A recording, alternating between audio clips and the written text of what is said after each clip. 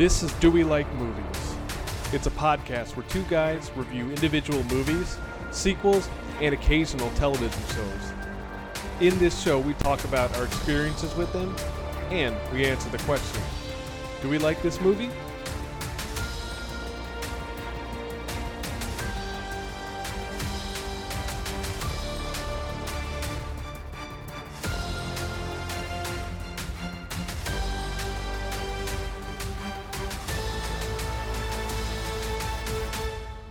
Welcome to Do We Like Movies? I'm your host, Angel.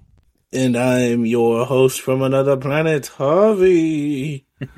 I have a big gray head. And this week we're talking the brand new Hulu, direct-to-Hulu film, No One Will Save You. No one act like they knew what this was, because this one flew under the radar for literally everybody.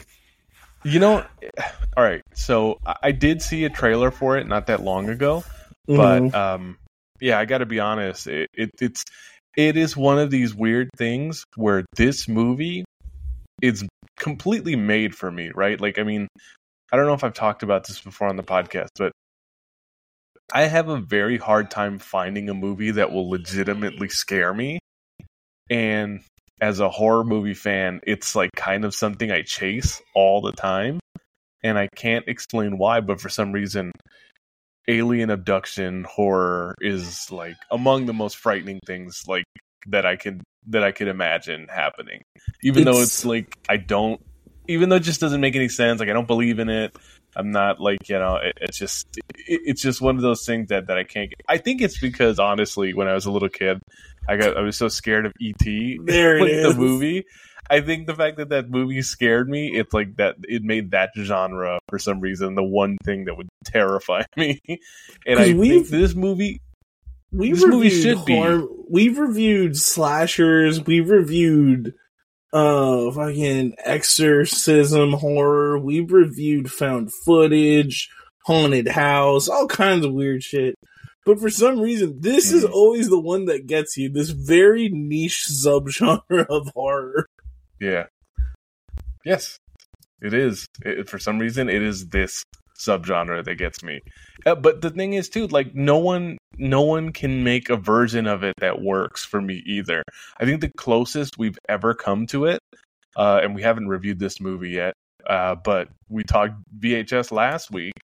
There's a segment in the second VHS movie that involves like you know, a bunch of kids who are having a sleepover at a lake house, and they, in the middle of the night of their sleepover, like the house gets invaded by aliens. And that's the best way I can describe it. If you watch that movie, it is the most frightening thing ever. I do think it's one of the most frightening things I've seen in a movie, but it only works in like that one small segment. And I feel like if that was expanded into a feature length, which it has been, I just think it loses some of it.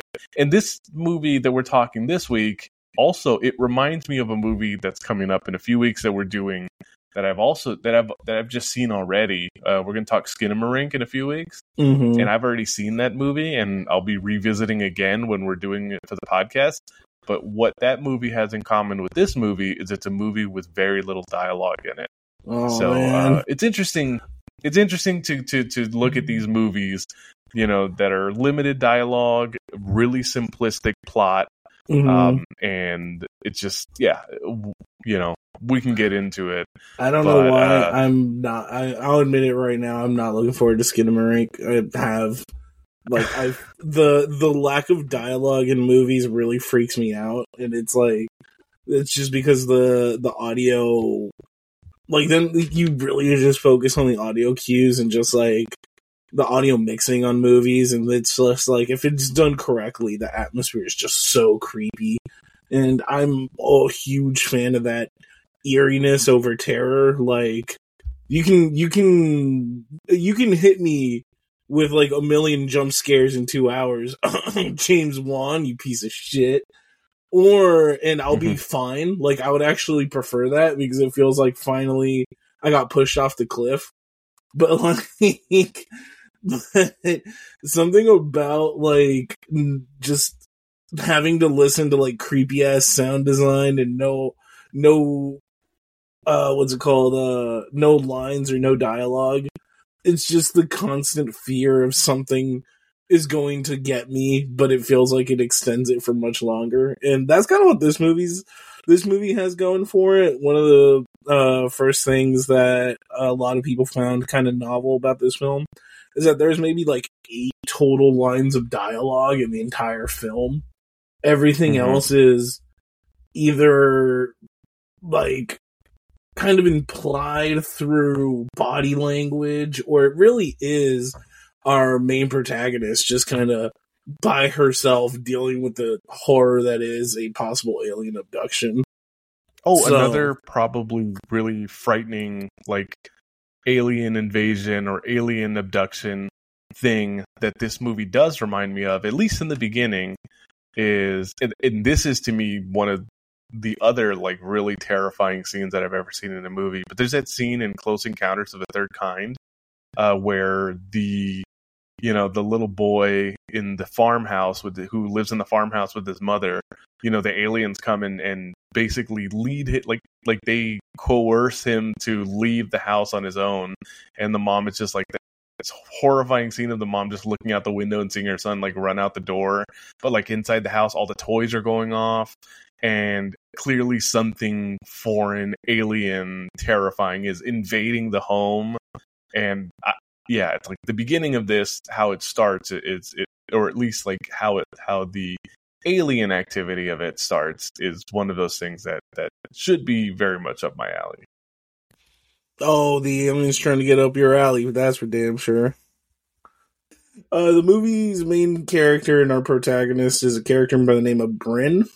She's a young woman that appears to live by herself in her childhood home, which looks like a beautiful like farmhouse out in the middle of nowhere, because it's just not an alien abduction movie if you're not in the remote ass butt fucking nowhere, So she lives out there by herself. It appears completely by herself, completely isolated, as well as kind of almost like a hermit lifestyle. She's out there listening to her music, wearing beautiful sundresses, and it looks like she's kind of self-sufficient, like living off the garden where she kind of grows some stuff. And we're, let through some camera work and through some lingering shots on some of the artwork and some of the stuff around Brynn's house. We're left to see that it looks like she's survived, or she's she lost her mother, and it looks like she's also lost a really close friend of hers, as she has kind of like a lot of artwork with the name Maud on it, and a lot of letters addressed to Maud, and a lot of stuff, that belongs to her mom as well. We also see like this beautiful, really cool, like miniature version of what looks like to be the city square or downtown of where she lives in. Right away, 2 movies come to mind in the beginning of this. One of them is Beetlejuice, like given the opening and like how you're going through the town, and the fact that our main character like is creating like model versions of the town that she lives in.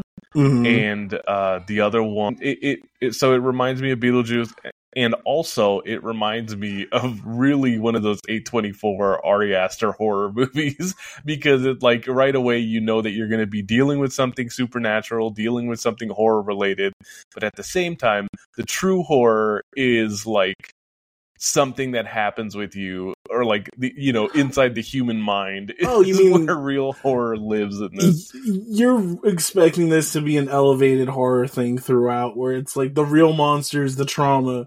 And I'm glad you brought that up, because this goes to show you how much I've been fucking conditioned by A24 and elevated horror. Is that in my mind, going into this or watching this movie, because there's this part where she goes to town, we find out that she makes a lot of her money by kind of selling stuff, what appears to be through mail, like a lot of the dresses and everything she makes. So she goes into town to like mail off packages, And we see as she goes to town, like, a lot of people ignore her, or they stare at her, or they give her, like, a super stank look. So it's implied she did something to earn the ire of the town. So A24 has conditioned to me so hard that what I am automatically started doing was I started queer coding Brynn, and I was like, oh, her and Maud were probably a couple in like a conservative town, and Maud wasn't really ready to come out. Brynn probably forced her to, and as a result, like, Maud ended up taking her own life or something, and now the town blames Brynn for that. Like, that's immediately where my brain jumped. That something like that was gonna be like the driving force and why Brynn is treated the way she is. I don't know if you thought anything like that. That just goes to show you how much A24 has fucking fucked my brain up now. No, I wasn't thinking that anything like that. I was thinking that this was going to be a character that's been dealing with grief of some type, but definitely did not expect what you just came through with.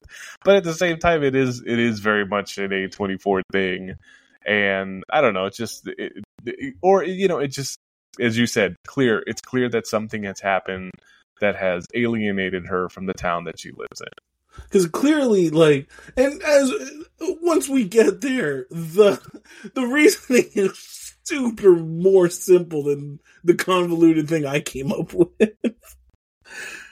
But yeah, as she goes through her day, we see that she's completely withdrawn from the rest of the town, and she lives this very isolated, anxious, solitary life. And one night, as she gets home and starts preparing to rest, get to bed and get to rest, begins what feels like the very uneasy beginning to a supernatural movie, where doors start opening. And as Brynn goes and investigates, we see that it's not that there's actually some home invader in her home, like, kind of going through her stuff. And it's very much the trope of, like, Blair Witch or Paranormal Activity, in that the nights are when whatever is happening is going to get worse. Exactly. And they do not hide it.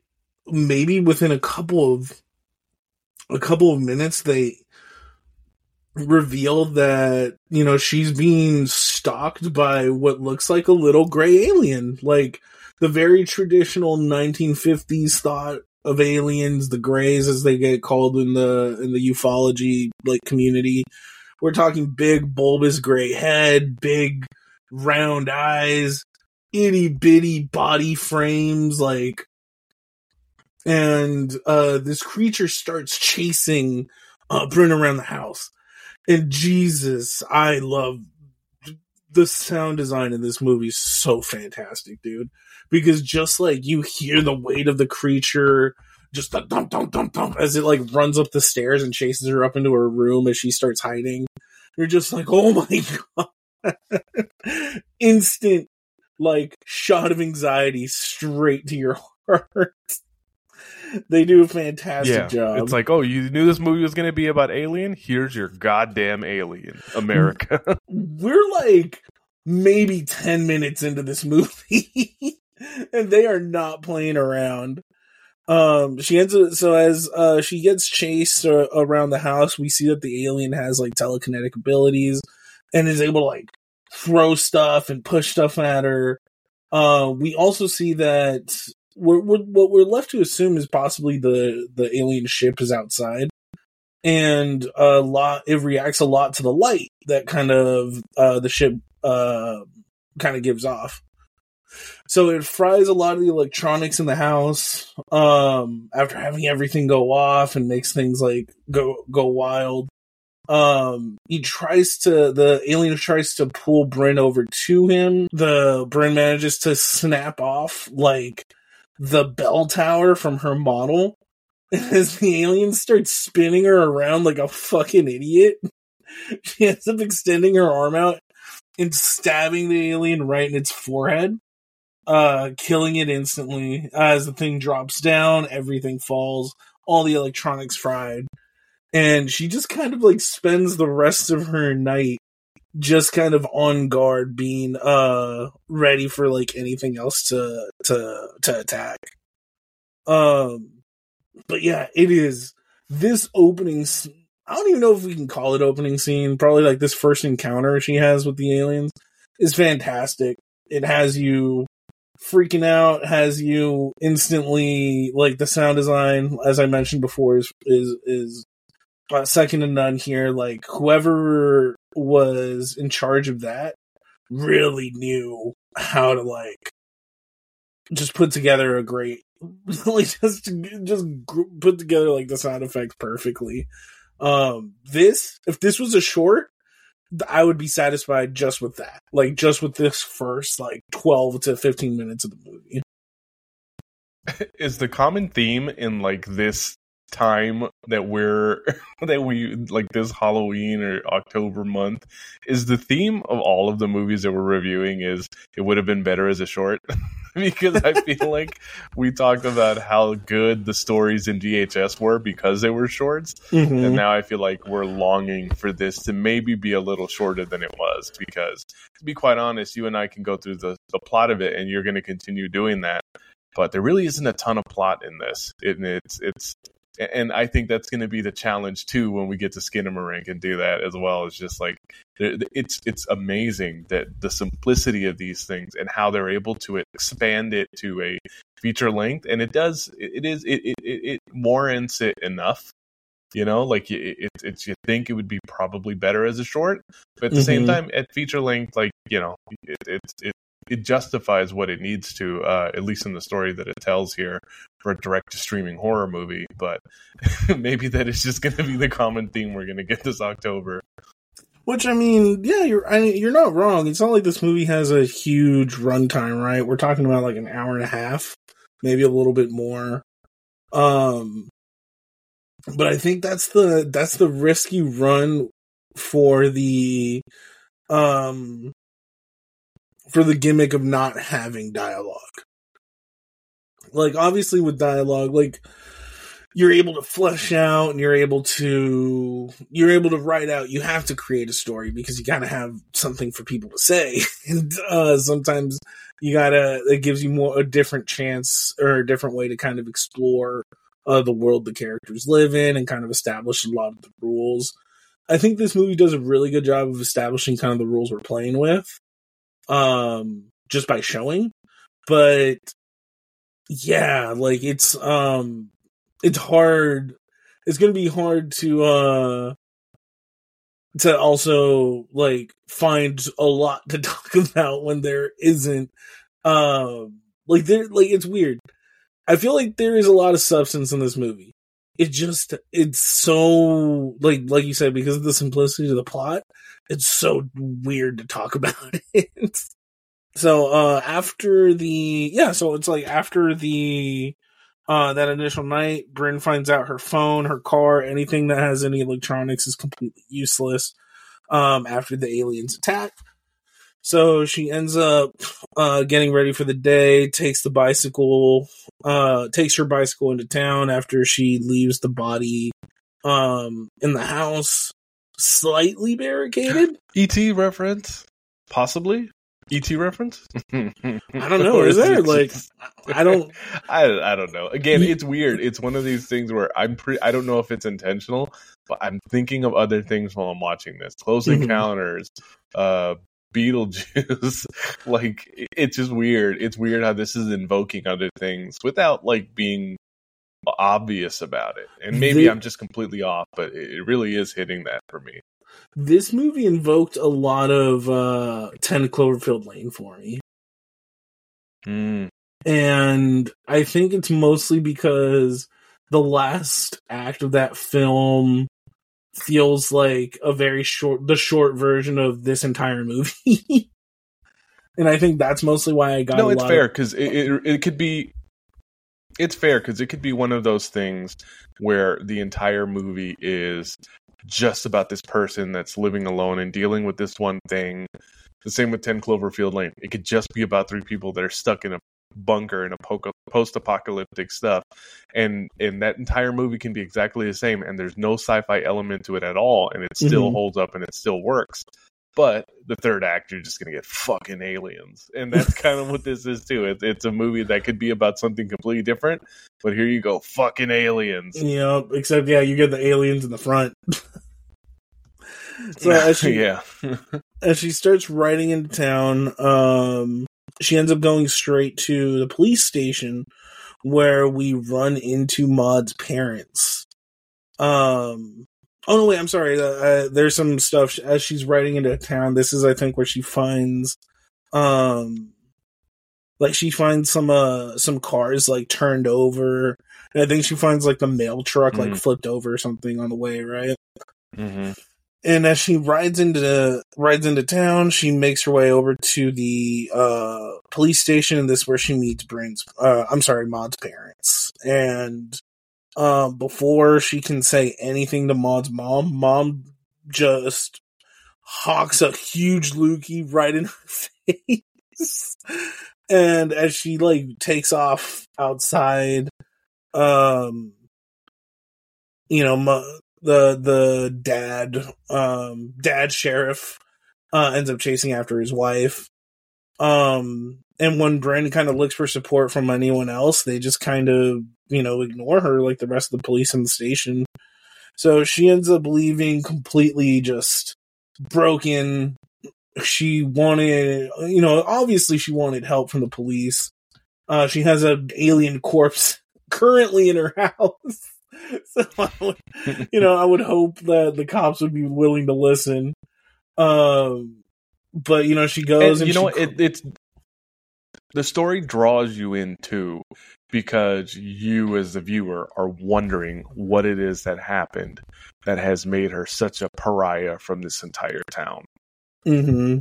And she runs over and she starts crying, right? And she starts crying by that mural, which I assumed was a mural made of Maud. I don't know who would have drawn it, but we do kind of get the visual of Maud being a redhead, and so I was, you kind of connect that. So it's like, no matter what, she's never really able to run away, whatever it is, this mistake she made. Until she finally decides she's going to get on a bus and flee town. And as she gets on the bus, she recognizes some, people staring at her. And a bunch of the passengers start trying to hold her down. But from what it looks like, not everyone is trying. It looks like only like 1 or 2 passengers are possibly body snatched at this point. So Brynn is able to kind of fight off and escape. But yeah, it's at this point that we're able to realize, or this is the point of the film where we start realizing that a bunch of townspeople are being abducted by the aliens and possibly being, I don't know if infected or being overtaken, but essentially, yeah, being implanted with aliens themselves. Very Invasion of the Body Snatchers. Like you said, this movie makes you think of a lot of things. There's a lot of other sci-fi tropes going on. Later in the movie, we're even going to get something that makes me think of Alien a lot. Mm-hmm. And you know what's it's everywhere. You know what's really interesting that this movie does too? Is there's a lot of things in the background and background shots that show that this isn't just an isolated thing affecting Brynn. Like, this is something affecting the entire town. It's just, this is the story we decided to zoom in on, and the story we decided to focus on. There's certain parts where it's like Brynn, she starts seeing random symbols, kind of like in her crops. And you see those on other people's yards as she's riding into town, kind of, leaving viewers to assume that those are crop circles left behind by the alien ships, or at least caused by the aliens.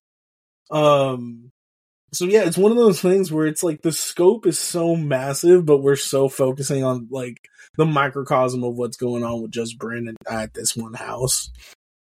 So she ends up going home. She fortifies her house, and that night she gets attacked again by aliens. So that they use the tractor beam to pull the corpse out of her house.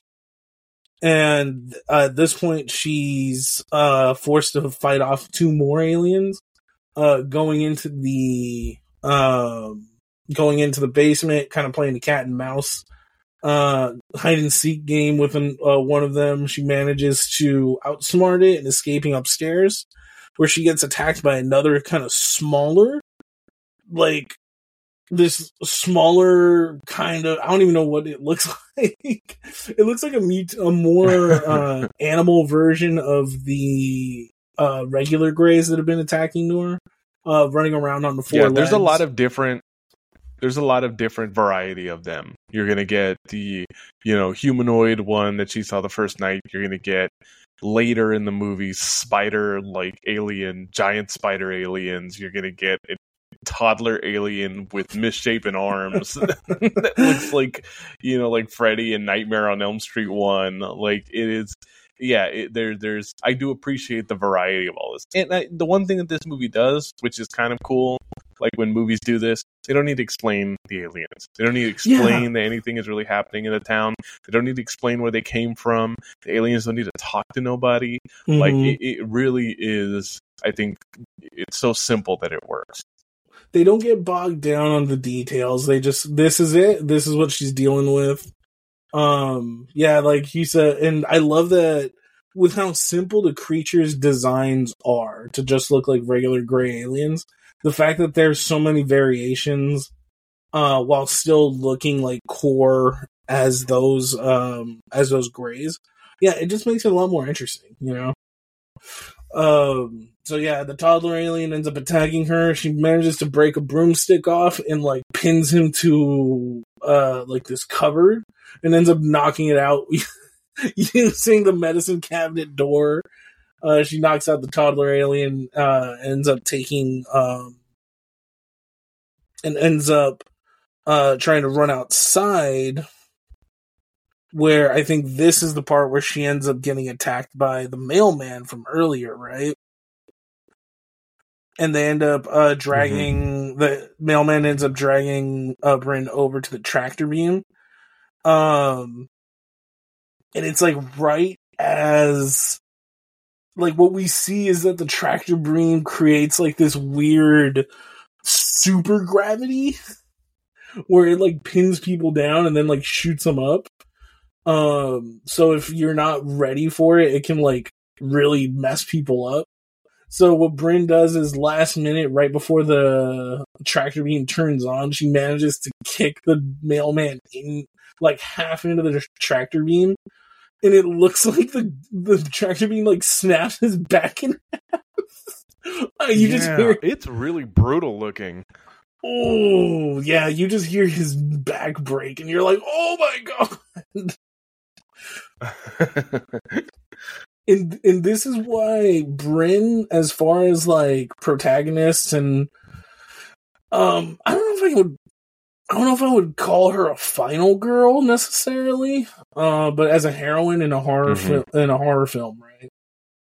She reminds me a lot, and I think this is where I connect with 10 Cloverfield Lane. She reminds me a lot of Mary Elizabeth Winstead's character, where that character had to, she spends the entire movie having to appease John Goodman's character, all the while learning and finding ways how to kind of manipulate the situation so that she can escape and just essentially learning how to fight. And and it finally culminates in the end of that film where she finally she has that courage and she has that ability to fight off the space caterpillars at the end of the film. You see the same thing with Brynn in this movie, which I really like and appreciate, is that she's a character that's like, as the movie goes on, she has just like this ferocity to fight for her life, which is freaking like, it's awesome to see, and I love seeing it. Like to the point where she observes, she analyzes situations really quick, and she learns like how to use things to her advantage. Like the tractor beam, one of the coolest, I'll call it a kill, but it might be one of the coolest horror movie kills I've seen in a long time. Like it was like they did I felt they did a really good job making this character adaptable and someone that you want to see survive, you know. Very much like Aaron. Also very Ripley. Yes, very Ripley. She reminds me of the girl from Your Next, just like one of these girls just these badass female characters that just, you know, don't say quit. And yeah, like, it's funny you mentioned that. Like, that you mentioned Ripley, because this is where she goes back to the farmhouse, and you see the giant 6-legged gray climbing on top of her house, looking like the freaking alien queen. And at this point, I'm just like, what? Like, what the hell else does she have to fight? I was like, this poor girl's like already fought so many things to survive. Now she has to fight a goddamn alien queen, like a xenomorph queen. No, absolutely. That's absolutely what it feels like. Especially, obviously, the xenomorph queen like looked like a spider too, right? Like she just basically removes the egg sac and starts chasing after her. Mm-hmm. But it's really, it's really effective, and I will say, seeing that thing like run at you, it's pretty frightening. Even if it's, you know, mid CGI, just seeing a giant spider alien run in your direction like that is pretty terrifying. They were smart for filming at night, because that definitely saved them on however goofy it would have looked with all the CGI. Yeah, as the spider alien starts chasing after Brynn, she manages to like lure it over to her car, where the creature then becomes trapped because it isn't familiar with how cars work, and it ends up piercing through the gas tank. And as you know, Brynn manages to smell the gasoline starting to pour out. She grabs the lighter that she had from earlier when she was lighting the candles around the house, and she manages to light the gasoline. And in a movie, finally kind of gets this right, where it takes a while for the gasoline to finally ignite, not necessarily explodes immediately as fire touches it. This gives her enough time to kind of escape as the car first ignites and then eventually blows up, catching the spider alien completely on fire. The flying saucer flies over to try to save it, putting the flames out, but by that point, the spider alien is dead. As Brynn starts running towards the woods. Oh no, she doesn't. That's not this part yet. This part is when she runs back into the house, right? And at this point, like we start getting like the red rays coming from the what's called the flying saucer. Yeah, Close Encounters.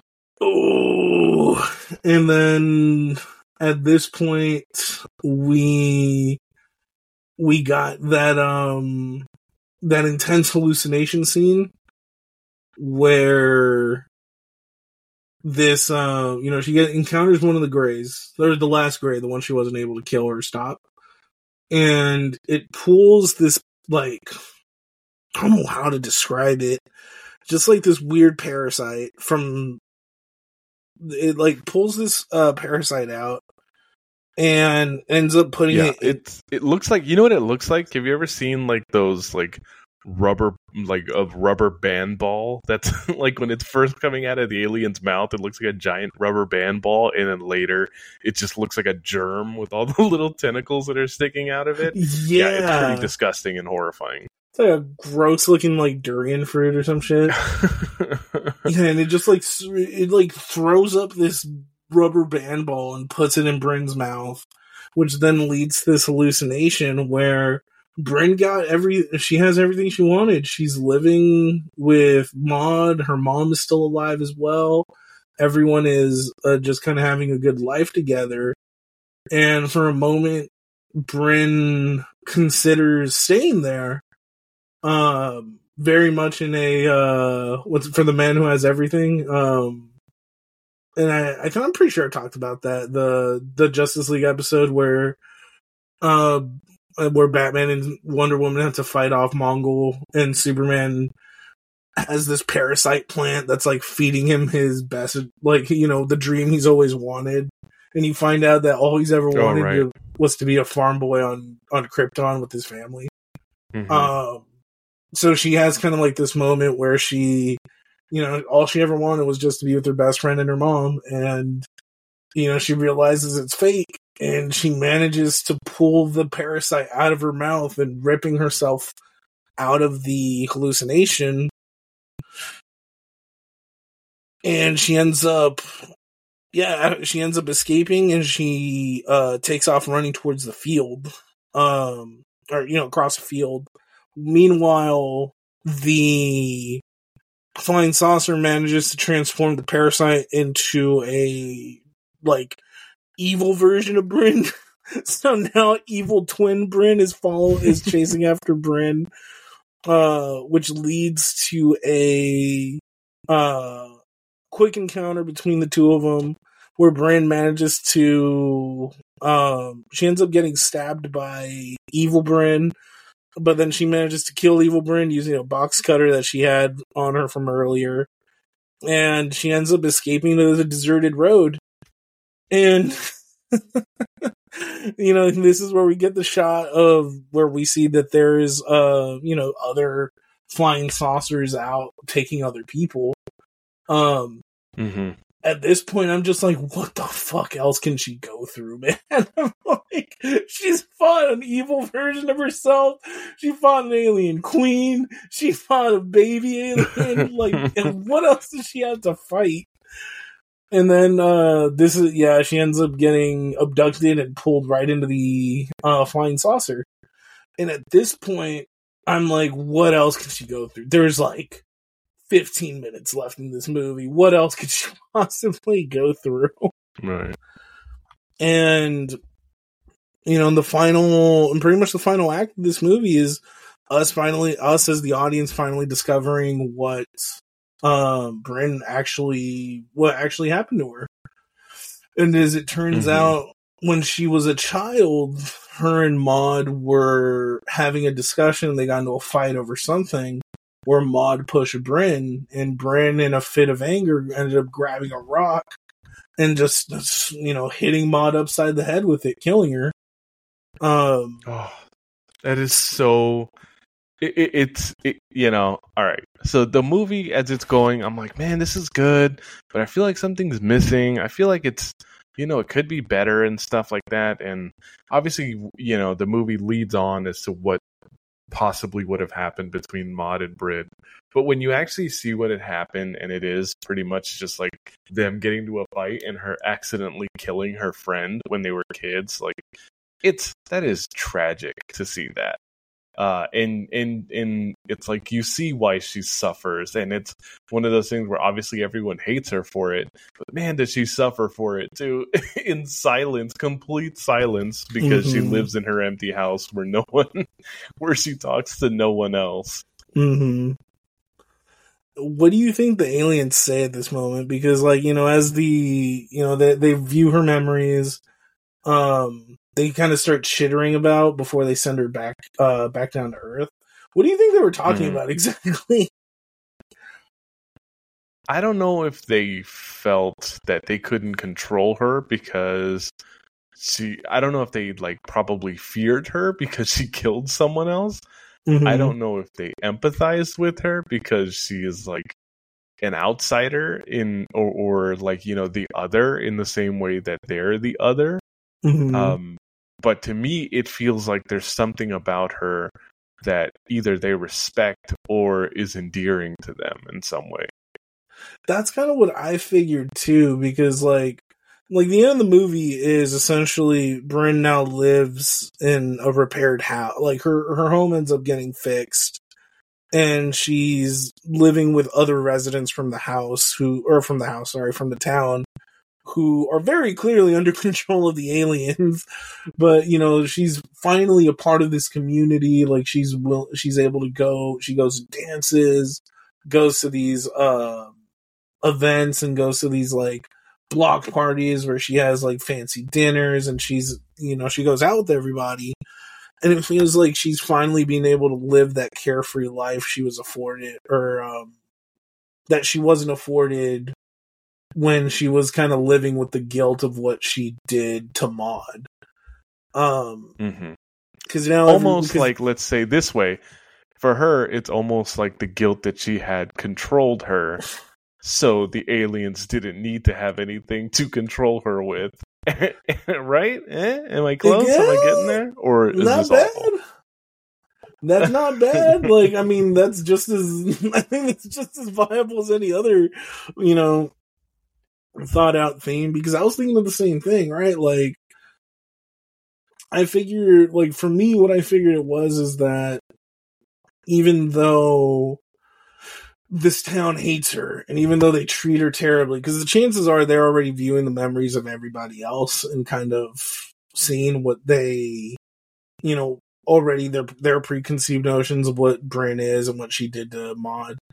But to see her have essentially nothing, but still so viciously want to survive. And, you know, they see she's a survivor and that she's a fighter. And like you said, almost in a way, they kind of reward that, the fact that she is, even though she's in this crappy position where she's just, existence for her is enough. And like you said, I think maybe it could be one of those things where it's like, you know, they can't do anything worse to her that she hasn't already done. What, you know, they can't, whatever hell they try to put her through isn't going to be worse than what she already put herself through. So, you know, I do like that the ending is kind of leaving it up to interpretation to kind of what Brynn's ultimate fate is. I don't know if this is a nihilistic ending. Part of me feels like it is, because it's like, hey, the world still got taken over by aliens. But at the same time, it's like, for this one character, it worked out because they've, you know, she's finally found like a group that's accepted her and forgiven her. Yeah, no, I think it's again, it is like, she is the hunter, the alien hunter that the aliens have respected because of how strong she is. And yeah, like, so she was the one that they didn't want to mess with, but also very much like an A24 horror movie, it's about someone confronting trauma that they have, and once they have confronted the trauma, it's at least less grim than something like Hereditary or Midsummer, you know. So in that way, it works. Yeah, and you know, as the flying saucers fly around the sky, that cuts to the credits, and that's No One Will Save You. So I guess we can get into it. Javi, do you like No One Will Save You? I do. I'm not gonna lie, I do like it. I feel like my initial reaction was a lot hotter on it than now. Like, now that we've had a chance to talk about it and I've been able to sit with it. I feel like the ending, I do like ambiguous endings. I like endings that I can think about and I can like project all kinds of stuff for. It also just feels weird though, because it's like, if she is forgiven, it's like, what exactly is the story trying to tell you? That, hey, it's okay to kill your best friend as long as you do the penance of living in isolation for the rest of your life and being a pariah. But don't worry, like, sooner or later someone will forgive you. Like, I don't know, like, sometimes I actually got something completely different from that. What I got from this movie is that she was suffering because she was living with, the trauma and the, all of the problems, and the thoughts of what she had done to her friend, basically in isolation. And it isn't until, and obviously there's not a lot of talking in this movie, but it's almost like a thing where, it's like you carry something that's hard, for you to deal with. You carry something personal that's, just wrecking your mental health. And sometimes all it takes is telling someone else about it. Like, there's a part of me that feels like maybe what it is that because the aliens have seen what she's lived, it's almost like her telling someone else, what's happened and how she feels about it. And once she's done that, it's almost like she's lifted a weight off of her shoulders. It doesn't change what she's done, but at least, the fact that she was able to communicate how she has felt or what it is that's happened to her with someone else in whatever way she did it, that is what finally frees her of the burden of having to kind of live with it alone. And it's just like that's what I was thinking. And maybe I'm being a little needy, or maybe I'm not as good as analyzing movies as I thought I was. But I think that's when if you're going to have minimal dialogue, like, this probably would have been the scene to be kind of helpful to really drive home what your point is trying to be. Because I see that, I see that reading of this film completely too. Where this movie is very much like when you finally feel seen and you finally feel heard when you're dealing with trauma, to be able to, kind of get that weight off your shoulders. But at the same time, it's like, what exactly is the moral? I guess what's the thing we're trying to have the audience walk away from? That's where it gets a little murky for me. But ultimately, I mean, the movie, on a technical standpoint, it's filmed amazingly. I do like the CGI. I think they did a good job filming at night to cover up any shortcomings as far as the budget goes, which it was a budget of 22 mil, almost 23 mil. It wasn't terrible. I mean, for the most part, it's a single location movie. So, a lot of it was spent on, like, probably the CGI budget and any practical effects they did. Because it's not like this movie has, like, too many big names or any big names. Because I'm might as well be a TV movie. Might as well, yeah. Like, I mean, this is a straight to. It's a straight to streaming movie for a reason, right? But that being said, I think that this movie takes a chance, and I think for the most part, it's enjoyable. It's one of those things I don't regret watching it. I'll probably will tell people to check it out. At the very least, give it one watch. I don't know if I'd come back to it too often. Like, I don't know if this would enter the rotation of horror movies for Halloween or anything like that. But I do think it is an interesting foray into the alien abduction subgenre. And I'm definitely not mad we reviewed it. Yeah. So, Angel, what about you? I definitely liked this movie. Honestly, I probably have the inverse of the reaction you had to it. I wasn't sure that I really liked it much when I watched it, but to be quite honest, I think the discussion that you and I have had on this podcast and just kind of talking about it with someone else, I actually think I have I feel better about it now than I did when I watched it at first, on my first watch. Because I saw it twice for this podcast. But the first time I watched it, I thought I was going to be a lot more excited about it. I thought I was going to walk away from it feeling like I really enjoyed it. And I actually don't think that I did as much as I hoped. And I think that kind of left me a little disappointed. But upon the rewatch and upon us talking about it on this podcast, I think I enjoyed it a lot more. I think I got more of what the movie was trying to do. And I actually ended up my feeling about it now on this podcast, on this episode, is probably even better than when I was watching it for the first time. There are things about it that are a little, because it is a limited dialogue movie, it limits itself in certain ways, and also because of the unknown, no-name actors that it uses. And I'll describe what I mean. There are certain scenes when Brynn is like doing stuff in her house and like something weird happens or anything, but like instead of saying anything like to herself, which is what, like I've lived by myself before, and anyone who has lived by yourself, like in a place where you're the only person that lives there, there's a fair amount of, you kind of talk to yourself sometimes. And it's not out of the realm of weirdness. No, and it's like she a lot of what she does is just kind of like this expression that I just remember when I was in college and I took like theater, like arts, and I like acting in college. I just remember like having instructors that would get angry when you would try to act in a scene that has no dialogue, and you're expressing like you're basically acting and expressing in a way where you need to have dialogue to understand what you're trying to convey with your body. And I feel like that's what happens with Brynn sometimes, is that sometimes like she kind of like over expresses, over smiles, over like reacts to something because she can't really say anything because there's no words for it in the script, and it feels a little bit false to me. But again, it's a direct to streaming movie with no name actors in it.